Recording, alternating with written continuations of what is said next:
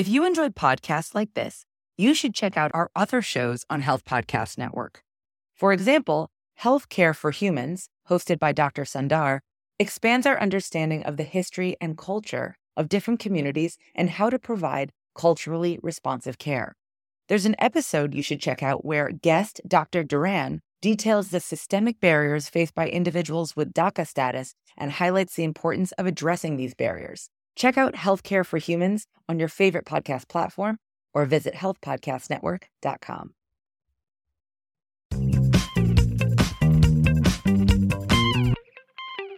Welcome to Highway to Health. I'm Jeremy Quinby. This is episode 76 of the podcast. It's hard to believe that it's been almost exactly 4 years, back to August of 2016, which seems like a lifetime ago, that I started to research gear for podcasting and making a general outline of what I wanted to do with this project. I didn't have any formal experience interviewing, but I had done close to 20,000 one-on-one sessions with people in my practice.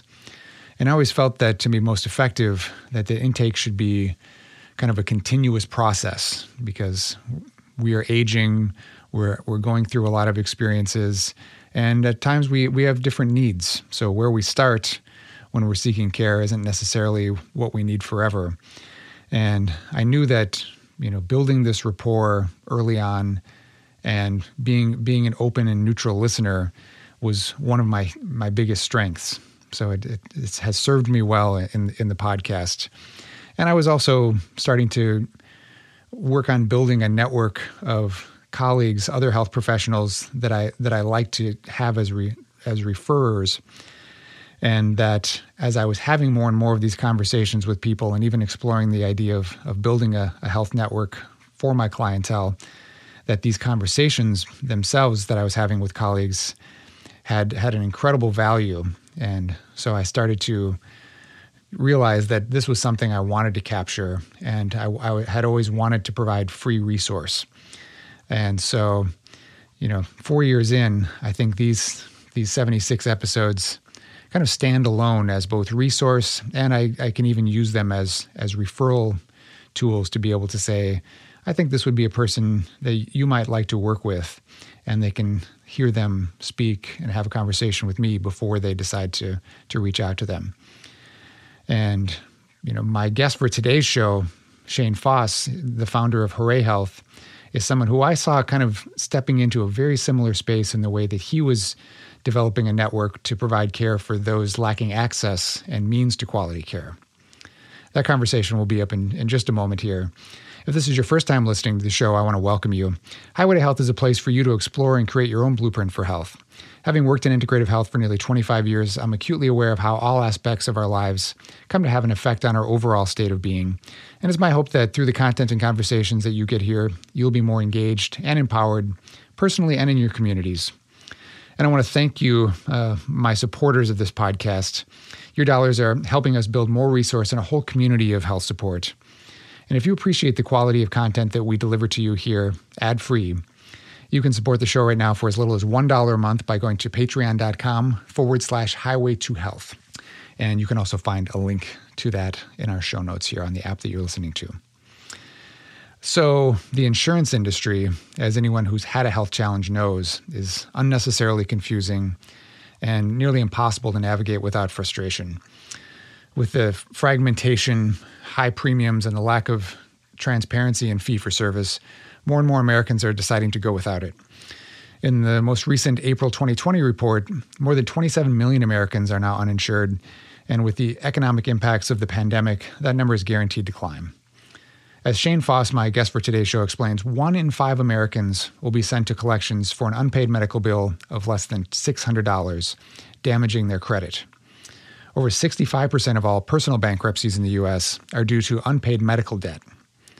With more than 2 decades in the medical industry, Shane founded Hooray Health in 2018 to provide affordable basic and urgent health care alternatives to high-deductible plans. He's managing to build quite a large network that is now in 46 states, all for flat-rate services. This conversation begs some big questions, I think, about who's benefiting from the system we now have, with premiums that have risen more than 500% in the past decade. It's an important time to question why we continue to operate in this way and what we can do to improve this system of care. Please enjoy my conversation with Shane Foss.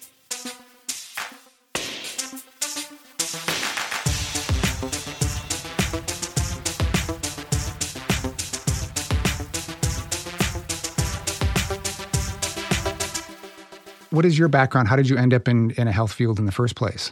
I grew up in northern Minnesota, and I ended up enlisting in the Air Force. And when I was talking to the recruiter, he said, "Hey, you know what? I have a good friend that was a surgical technologist."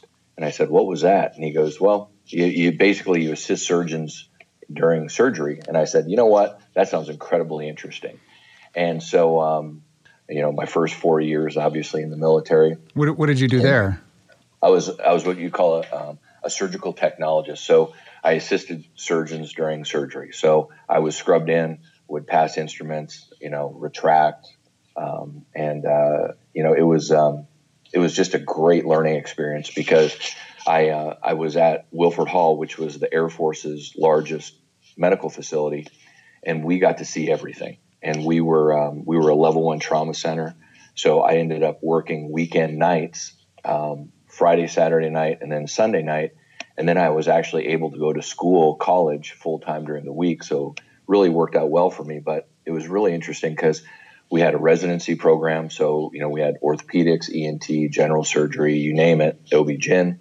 And so that teaching environment for me as a learner was just very powerful. And I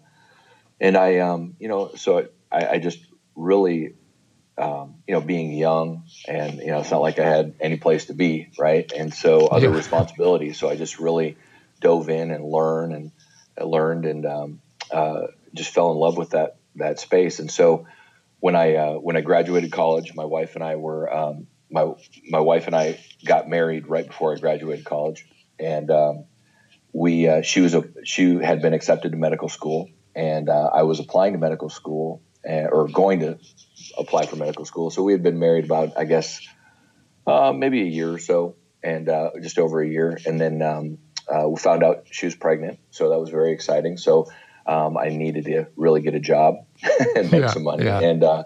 And so she went to medical school. I ended up working as a medical device sales rep. And it was, it was a great opportunity. It was a great experience. And that's kind of where I started my career and ended up spending most of my career with an organization called Stryker Orthopedics, which was a fantastic company.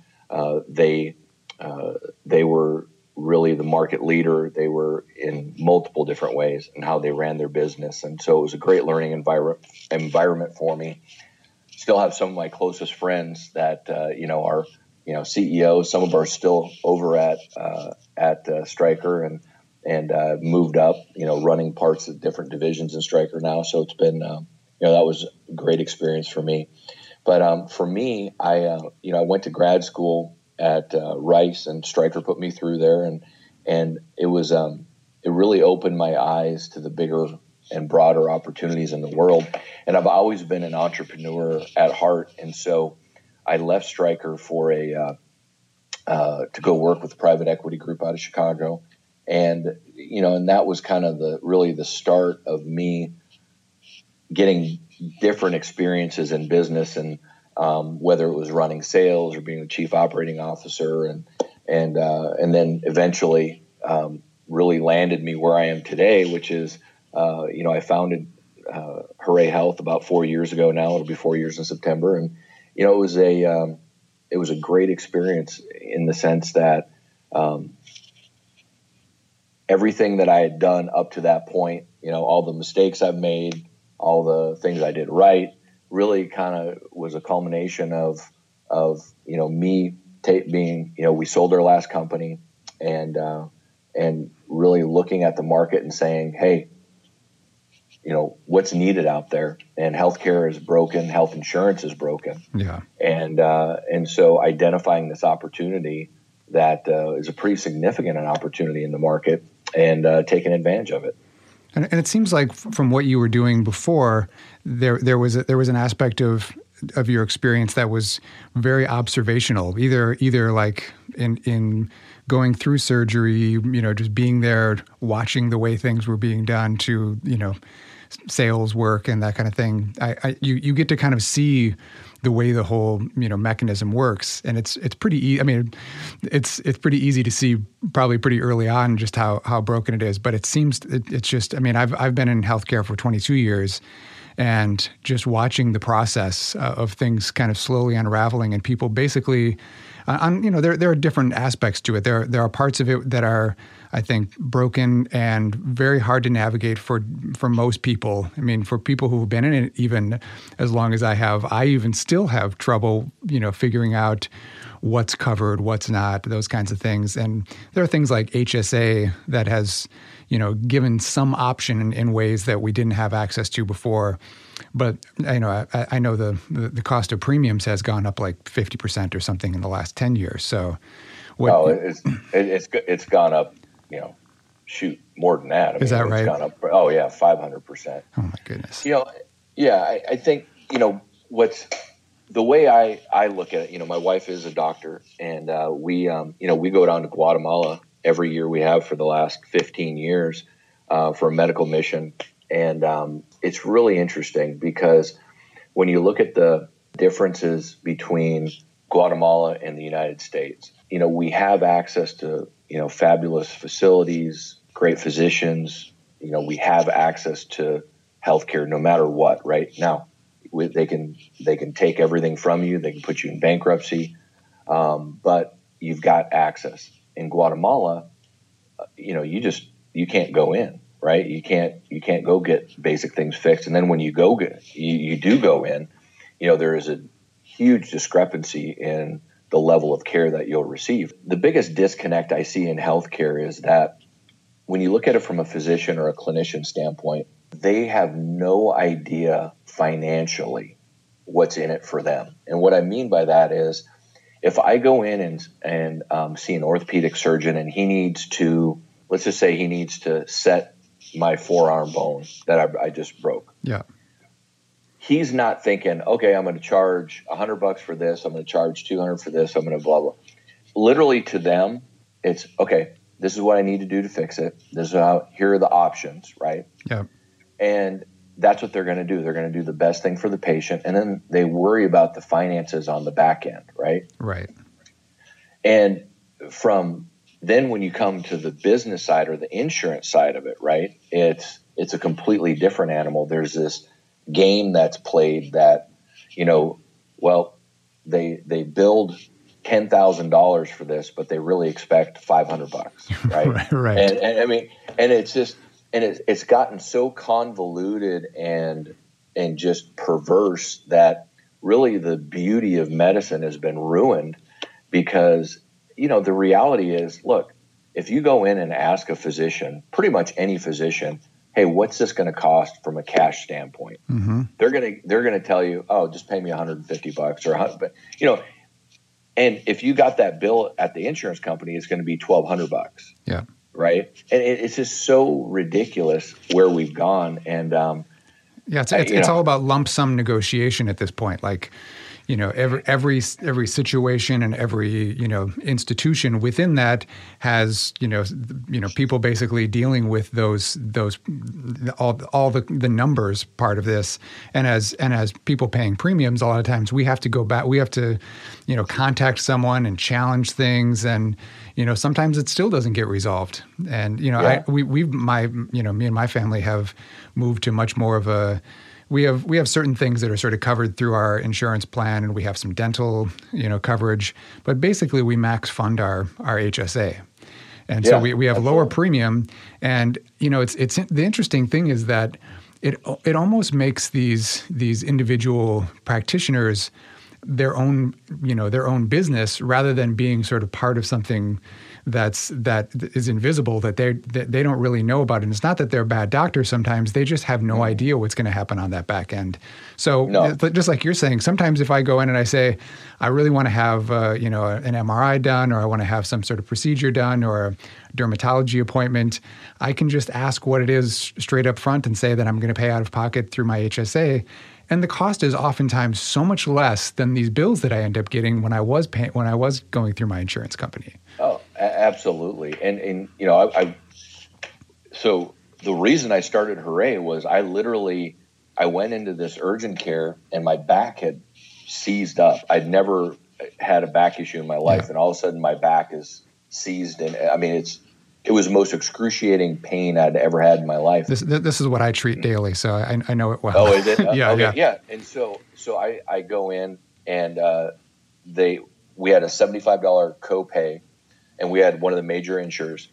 And so I asked them, I said, hey, what's the global fee? What am I going to get paid? Because I haven't hit my deductible. And they're like, it'll be $150. I was like, okay, perfect. So I pay them $150 for the visit. I get an x-ray in my neck. They think they see a bone spur, C4, C5, irritating my nerve roots. So they give me 2 injections, an anti-inflammatory, right? And then a muscle relaxer. Yeah. And so, so I go home, didn't help. But anyway, 3 weeks later, I get an $800 balance bill. And I call them up and I said, wait a second, why am I getting an $800 balance bill? Well, there's carve outs in the contract, and you paid $150, but it wasn't really a global fee because there's carve outs, blah, blah, blah. Well, it's so ridiculous because that injection literally costs $5, right? Right. It's, no, you got to put in risk and accountability, all these things. I get it. But the reality is, why does it have to be like that? And so I literally went out, and I've got flat rates with every urgent care and retail clinic in the United States. And there's no balance bill in my provision in my contract.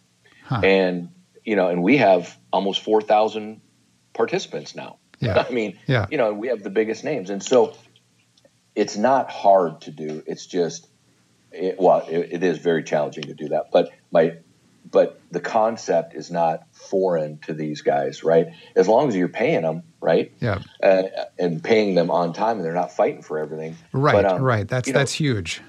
But what's crazy is the MRI. So I go into the physician's office, and he says, hey, look, Shane, you need to really get an MRI because, we think X. So I go to schedule the MRI, and I look at the lady, and I said, hey, how much is this going to run me? Oh, yeah, you haven't hit your deductible. It's going to be $4,500 out of pocket. And I was like, you know what? I'll pay cash. And she goes, oh, that's smart. Guess what the amount was? How much? Guess what? $350. Yeah. But do you want to hear the kicker? The kicker was, she said, well, can you go tonight at 7 p.m.? And I said, yeah, why? She goes, oh, it's only $300 then. Wow. So it's absolutely ludicrous that we have to have that disparity, because guess what? If I wouldn't have paid that $4,500, they would have sent me to collections. It could have ruined my credit. Right. And it's just, it's just unintended consequences for playing a game. And the problem is, it's like me playing one-on-one with LeBron James, right? I'm going to get killed every time. Right. The bottom line. And so, it's just it's already stacked against us, right? The game's stacked. 1 in 5 Americans are sent to collections every year for an unpaid medical bill less than $600. I mean, it's not like we're talking 10, 20, 30,000. We're talking less than $600. Right. Majority, 66.5% of all bankruptcies now, personal bankruptcies, are due to medical related bad debt. Yeah, I've heard that too. It's just a challenging time for us right now. So what did you see in the system? I mean, what was it that you saw that made you? I mean, I've been a little bit in the startup world, and I know how challenging it is. So, what is it that made you think that you could, solve part of this problem and start Hooray Health? Honestly, it's because I knew providers. Look, you have bad providers and you have good providers. Right. But I would, like any other, I would say, 99% of your providers want to do the right thing. They want to be able to provide the right care, but they need to get paid.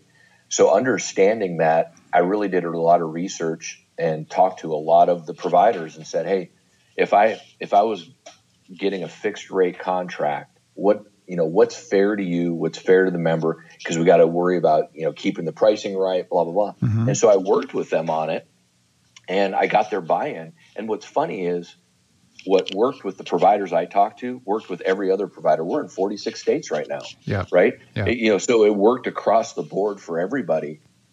I think the most valuable lessons I've learned in the business world is just valuing your partners, right? Right, exactly. Being honest and just saying, hey, look, if we don't get it right, we don't think that we got to cancel a contract. Let's talk through it. Let's figure it out and what works, right? There's got to be a happy medium. Yeah.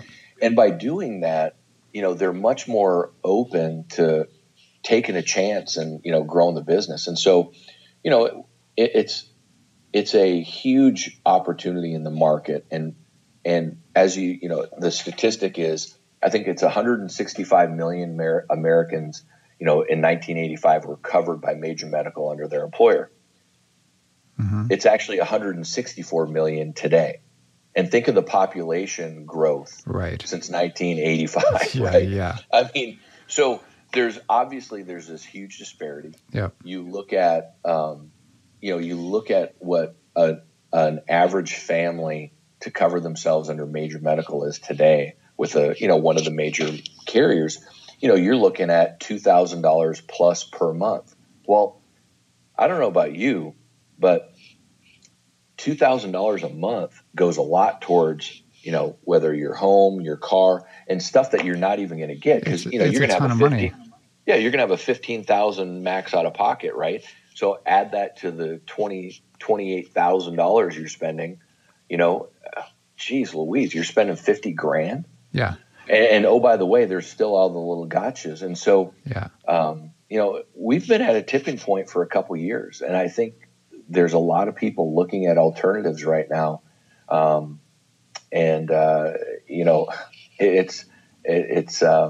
It's a really good time to be an entrepreneur in healthcare, I think. Yeah. I mean, and I'm sure you have some thoughts on this, but it seemed as though what was going on during the battles that went on during the Obama administration, as far as healthcare was concerned, we're trying to, I think there were a lot of things being introduced to try to, engage part of what you're trying to do.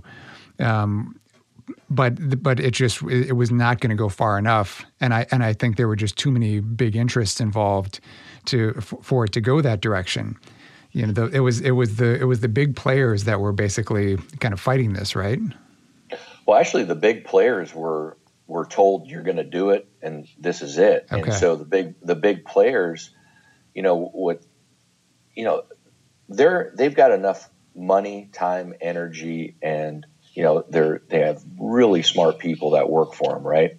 They're going to figure it out and they're going to win. And so what happened was you had Obama, where they weren't listening to common sense, which is you cannot limit the profitability of an organization, a business, right? You can't. Right. So what does that inherently do? So now that changes the dynamic for the carriers to where, okay, well, look, if my expenses are $1 billion and I can make 20% of that, I would rather do that than save money, right? Right. So there's no incentive to drive the cost of healthcare down. And so the unintended consequence from Obamacare was to drive the premium costs up. And so by making it mandatory that everybody had major medical, well, that should have brought all the healthy people in. Well, yes and no, but you gave them these ways out to have minimum essential coverage or minimum value plans. Well, so what are people going to do? They're going to go to the minimum value plan or minimum essential coverage, the MEC, because it's only $40 a month as opposed to, $500 a month. Yeah. And so it's just, you can't change the income disparity in the United States by offering these different levels of plans. And I mean, it's just because who's poor, right? So you've got young people look, I mean, when I was 20 years old, I was making, $14 an hour, right? Yeah. I mean, because basically that's what you made it enlisted in the military. Yeah. And so, I was poor, right? So could I afford $400 a month for major medical? No. Right. So what does that mean? What am I going to do? I'm going to buy the lower price plan. Yeah.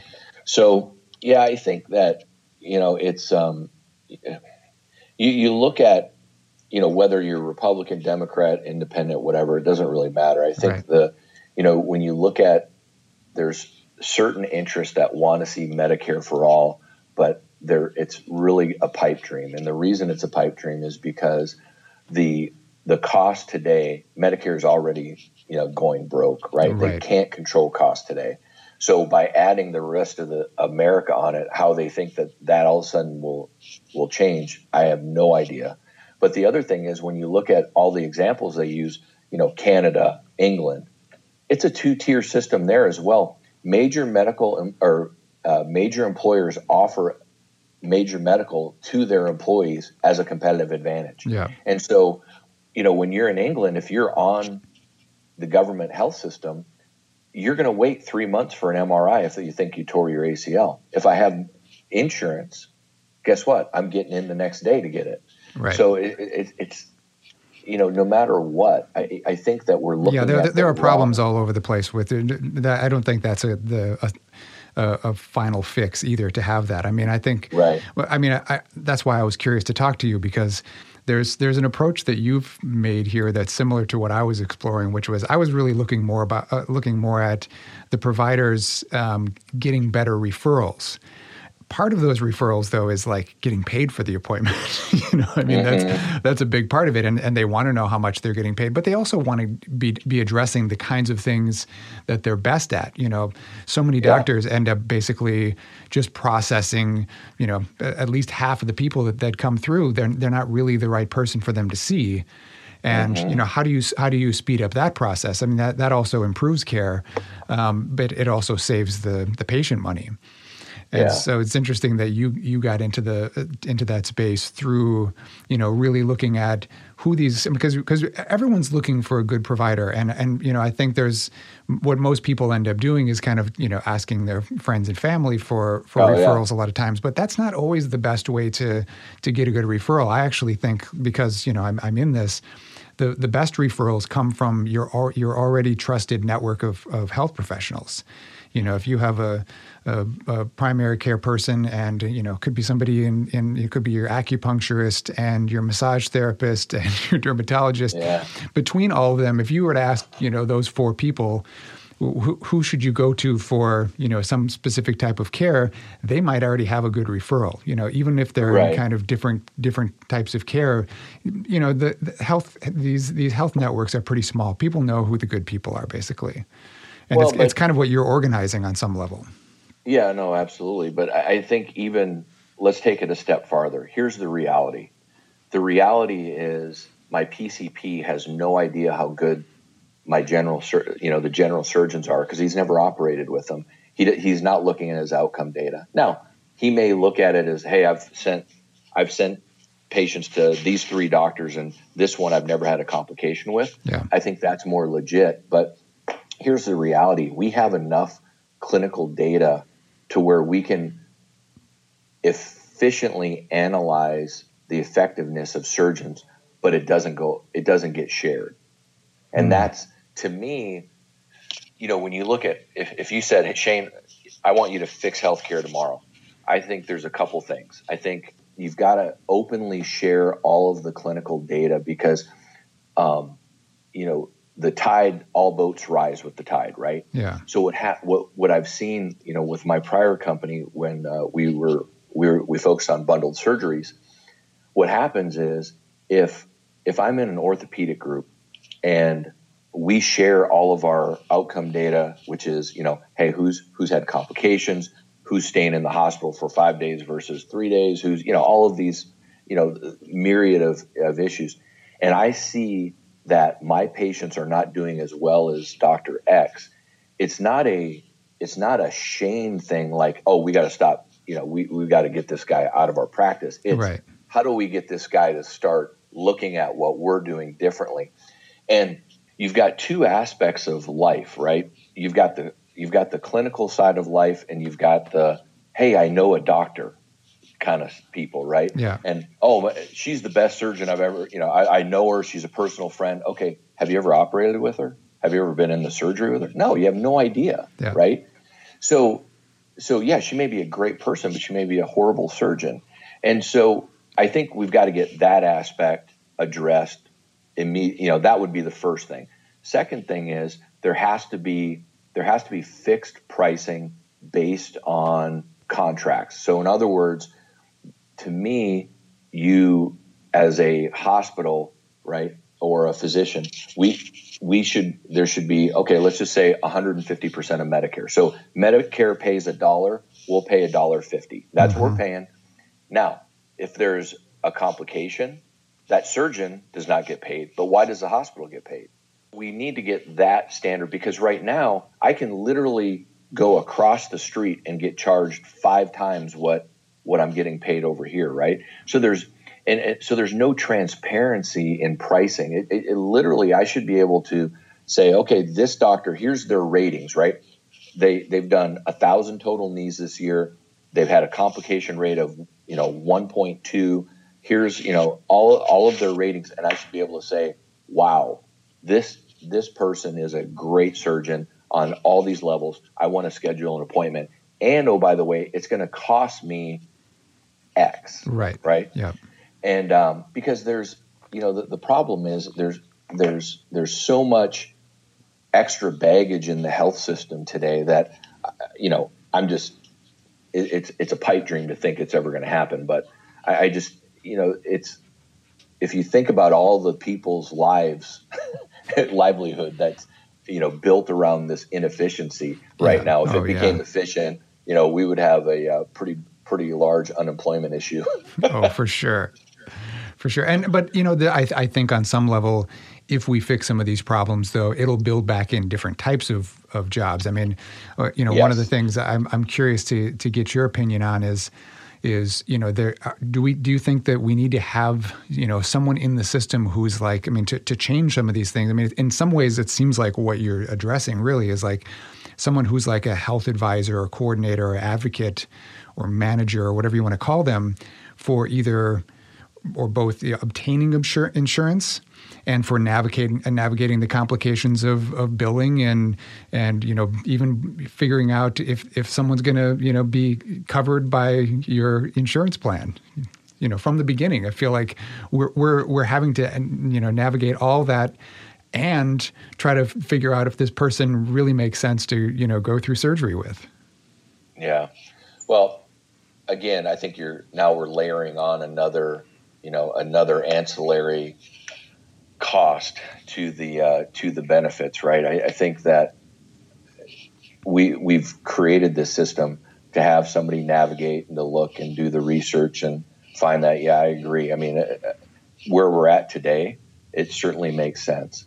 I'm a real simple guy in the sense that I'm probably not the smartest guy, but to me, I don't understand why we even have to, have networks. Why don't you just have fixed pricing? Yeah. Every insurer, hey, you have a $2,000 deductible.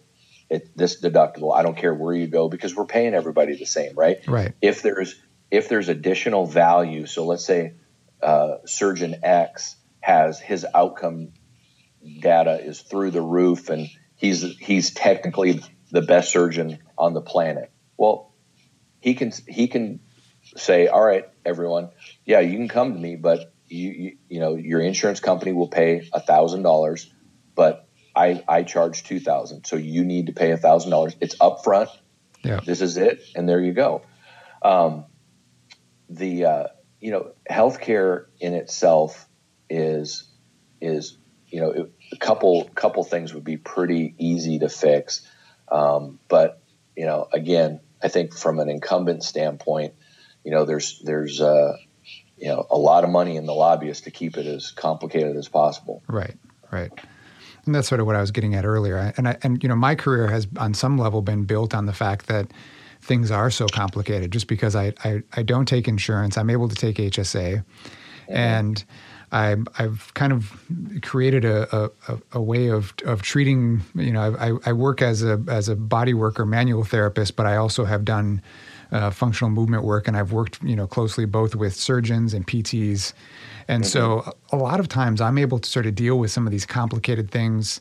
Instead of someone having to go to an ER, I'm able to sort of like settle what's going on in someone's system. If a lot of times someone's been through a stressful time period and their back, flares up or goes through something, I'm able to sort of help them manage that and then re-educate, them and help them figure out how to, manage this on their own in the future. And I'm so much cheaper than and so a lot of people, if you have a certain income level, and it doesn't necessarily have to be that much, you can come to see me for a couple of sessions and get back on track. And then, I become sort of a touchstone person for you over a long period of time that you can always rely on if there's, if something else comes up that's orthopedic or, stress related in nature. That just doesn't exist for most people. And then, that was part of the reason why I started trying to build some relationships, within healthcare, sort of across lots of divisions of care, because there was a growing need. But the problem I always run into with that is, I think somebody might need surgery. And then, how do they navigate that first part of like, it's really, there's this huge leap where they're not, they've done some MRIs or X-rays. They're not quite sure whether or not surgery is really the answer. And you can go for a little while through that. And then when it gets to a point where it's like, this is affecting my lifestyle, I should probably get surgery, figuring out what that cost is, just straight from the beginning. Right. Well, the other part of it is, so to me, your field is the most underrated field in medicine. So, I've had these lower back spasms. Yeah. And so I go to a gentleman who's a rolfer, right? Yeah. Probably similar to what you're doing. Yeah. But, and it's amazing to me. I went to him I was playing basketball and I ended up with jumper's knee. Yeah. I go to him, you go to the orthopedic surgeon and what they're going to inject you with steroids and they're going to, you're going to wear a knee brace and, a patella tendon brace. Yeah. Well, with him, one treatment, he's released all of my fascia, connective tissue stuff that's all my pulling you into stuff. A pattern. Yeah. Exactly. And so, those are the things that, they don't teach you in medical school. Right. So me as a lay person, how do I find you? Right. How do I go in and see you? What do I see? I go in, go see an orthopedic surgeon or go see a spine surgeon, right? Your back hurts. Yeah. Then you go in and then they're like, oh, well, yeah, I see you have a little arthritis here. We probably need to fuse you. Well, whoa, wait a second. I haven't done yoga. I haven't done anything yet. Right? Yeah. And so, it's hard. It's hard because, an orthopedic surgeon or a spine surgeon is probably not going to refer a patient to you. Right. So if there was a single payer type system, do you think there would be some potential for people in sort of integrative fields to become involved a little bit more? If we're just talking straight payment, what justification? I mean, if you look at the numbers of and how much money people are spending on, alternative therapies right now, why wouldn't that work? I'm just curious. Look, ideally, I think you're absolutely right. I mean, I think that, in a way, some insurance companies have done this where, and then there was a group called Compass, actually out of Dallas. Oh, yeah. Yeah, you know them. Yep. Yeah, really good organization. And what they would do is you would call in and say, hey, I've got lower back problems. They're like, okay, why don't we start off with, a chiropractor or Rolf or whatever, Rolfing, whatever. Yeah. And take a look at that, see what's going on first, and then try the non-surgical approach. Yeah. And look, there's some spine surgeons 100% would say, absolutely, I think you need to do this first. You do not need surgery. A growing number of them. I think they want to be successful too. Right. It's hard because the government, if the government dictates, hey, you need to go see, this person first, then they're like, oh, they're telling us what we have to do. And then what happens if I end up paralyzed because, I did have a slip disc or I had an eroded disc that I should have gotten an X-ray, I should have gotten an X-ray first. I should have gotten an MRI and I truly needed a fusion. Right. So those are, to me, those are always the issues that you're going to run into, because you're going to run into bureaucracy, right? Yeah. But I think it's a huge opportunity. I think that, anytime you can centralize services and education, you're going to have a better chance at actually truly educating people on care. But, I think it's a good opportunity.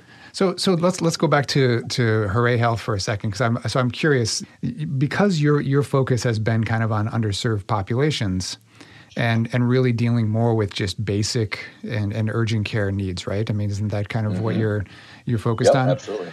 So I mean, it seems in some ways, partly because I can't remember what the percentage is, but the number one reason that people go to urgent care is actually for back problems. So for back pain usually. So right.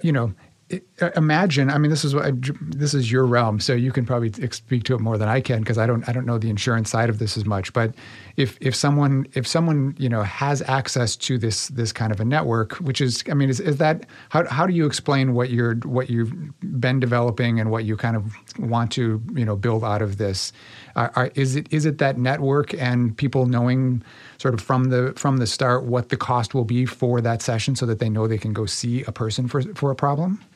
Yeah, absolutely. So it's the number one goal for us is providing safe access to a provider where that it's going to cost you $25 and there's no balance bill. Right.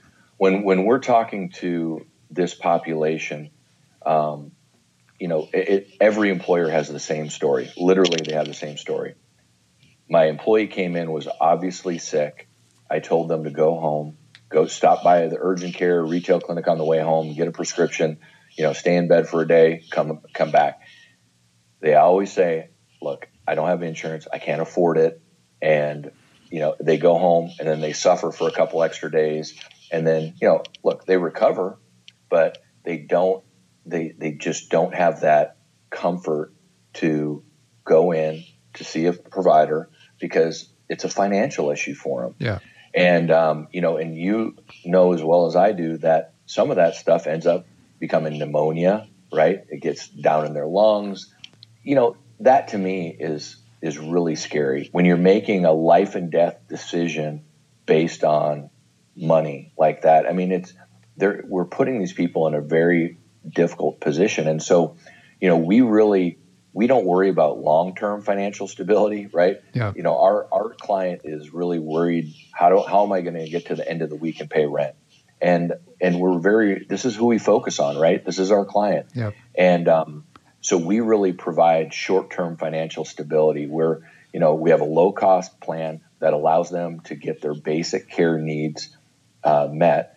And when you look at it from if I'm a single parent, I can get my kids in and get them into, for their checkups or immunizations, and, if they're sick, and I can get them in and not worry about, this huge, enormous balance bill. It's really important. So how did you convince or, negotiate, I should say, probably with some of these providers? Because clearly this is like a lot less than they would probably get paid otherwise. Is it because you're sort of gap filling their business a little bit? Is it because they get paid directly and don't have to deal with the paperwork of insurance? And how did you end up doing that? Well, so we what we did was we actually pay a good rate. We have a couple different levels that we pay, and so the big thing for them was we guarantee payment in a certain amount of time, and we drive our volume to our contracted providers. We have a mobile app, we have 24-hour medical concierge, plus we have telemed.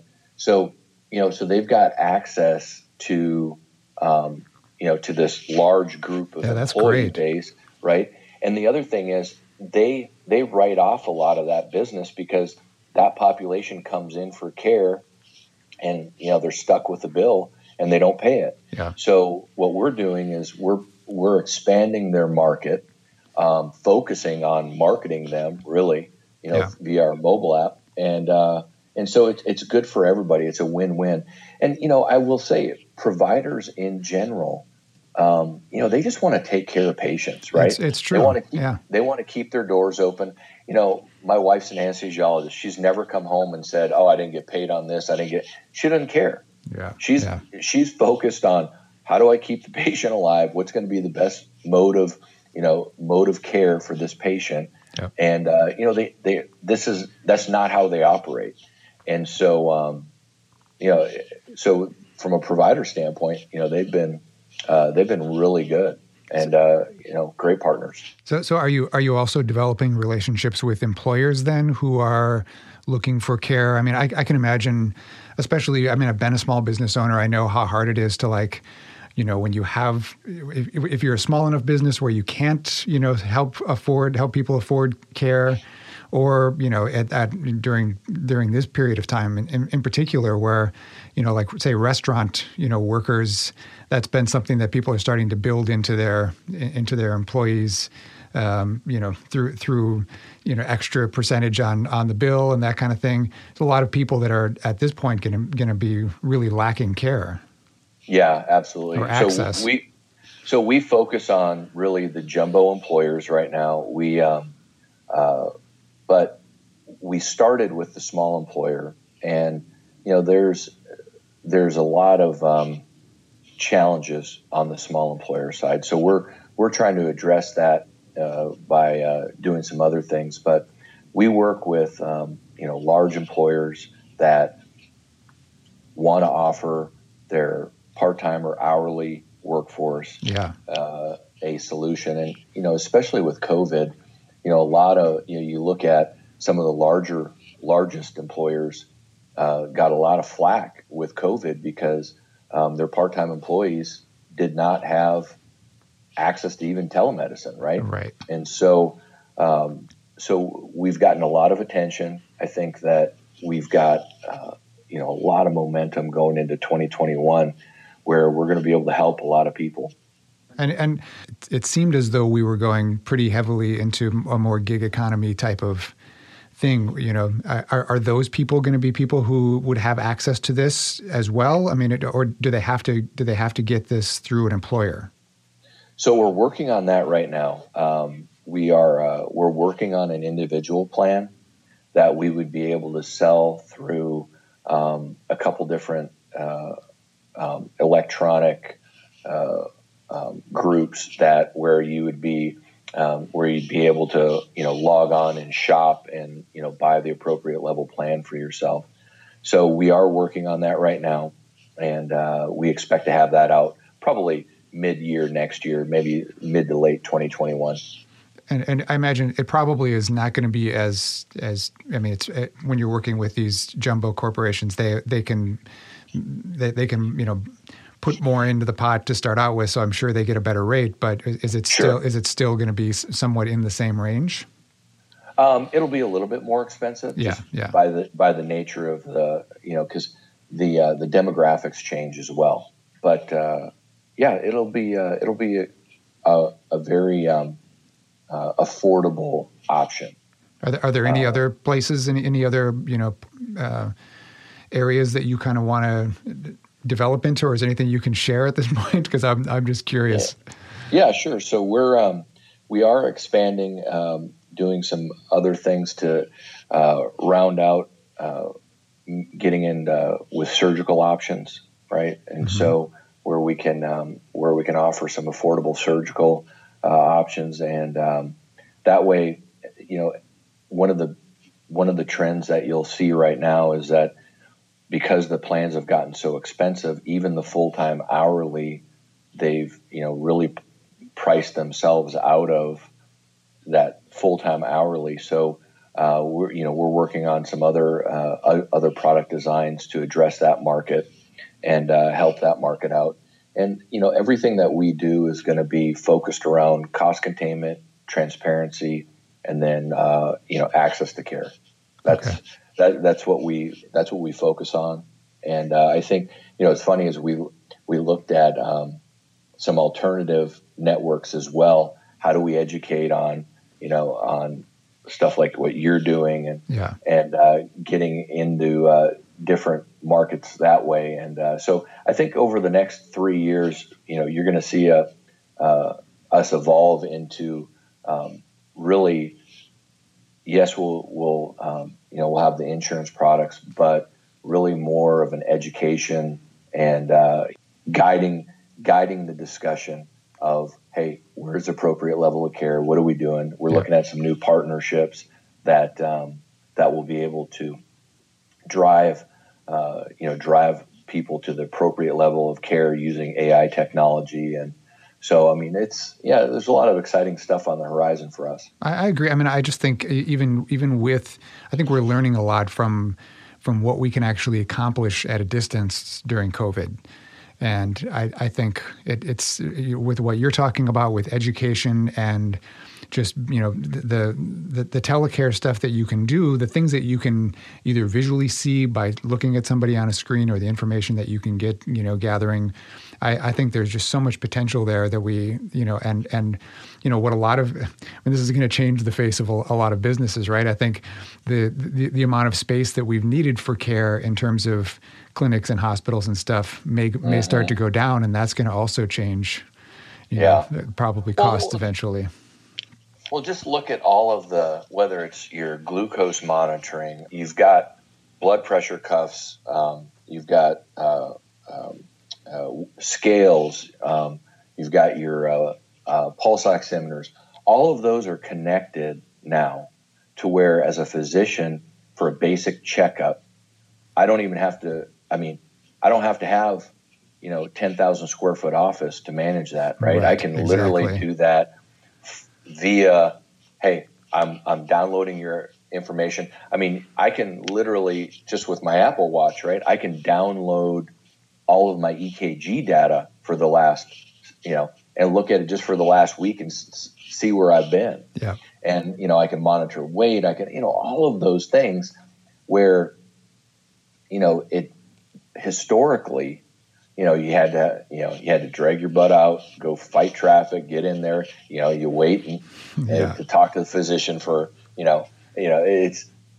your appointment's at 9 a.m., but you don't get seen till 10:30, right? Yeah. It's interesting times because with COVID, telemedicine has really, we've always seen the potential, but now, people are accepting it. They're accepting the fact that they can feel comfortable looking at a person on a phone, talking about what's going on, and just getting a prescription called in. Yeah. I think, the next 5 years is going to be very transformative for, especially chronic diseases and chronic disease management. I think you'll see that it'll be a big deal. Yeah, I agree.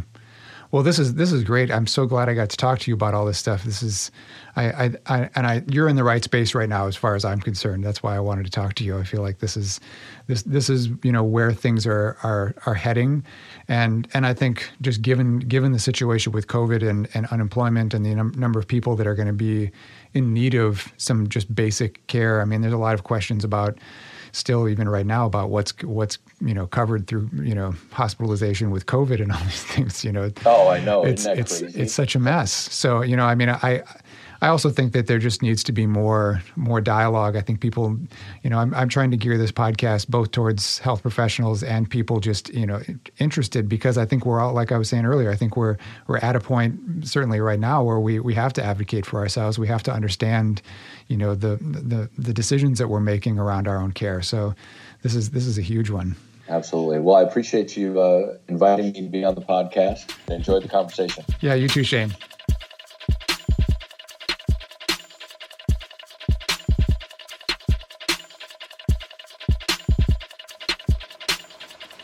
Shane Foss, folks. I got into the field of integrative care and self-care education because as an uninsured person myself in my mid-20s, I was struck with a 2-year bout of chronic back pain, and I wasn't able to get coverage at the time because I was a part-time worker and couldn't afford the cost of even the lowest rate premiums. And once I found coverage, I was still left with so many unanswered questions that led me to paying for visits that I later found my plan didn't cover. Being uninsured is stressful, and even having insurance doesn't guarantee coverage. And the lack of transparency in cost is a huge factor for most of us who don't know whether our health challenge will sink us financially. How can we be healthy as a society if so many of us are allowing our health to go into decline simply because we can't afford even basic care? This is a huge problem that needs to be solved, and I believe we can do it, and we need to make it a priority. Hooray Health is not a one-size-fits-all plan, but what I think Shane has zeroed in on here is simply a way to cover a basic need affordably that works for all parties involved.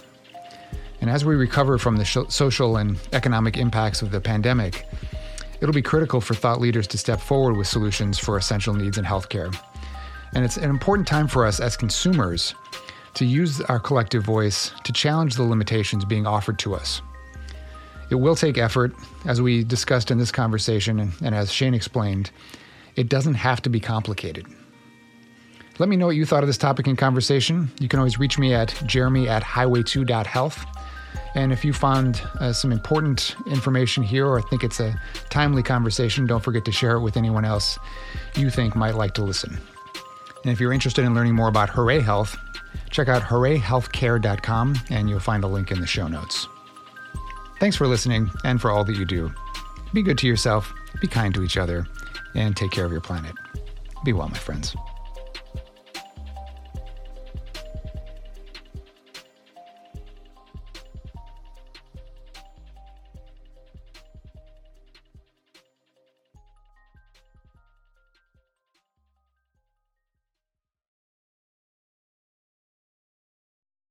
If you enjoyed podcasts like this, you should check out our other shows on Health Podcast Network.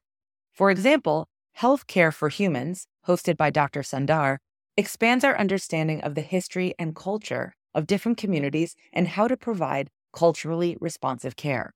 There's an episode you should check out where guest Dr. Duran details the systemic barriers faced by individuals with DACA status and highlights the importance of addressing these barriers. Check out Healthcare for Humans on your favorite podcast platform or visit healthpodcastnetwork.com.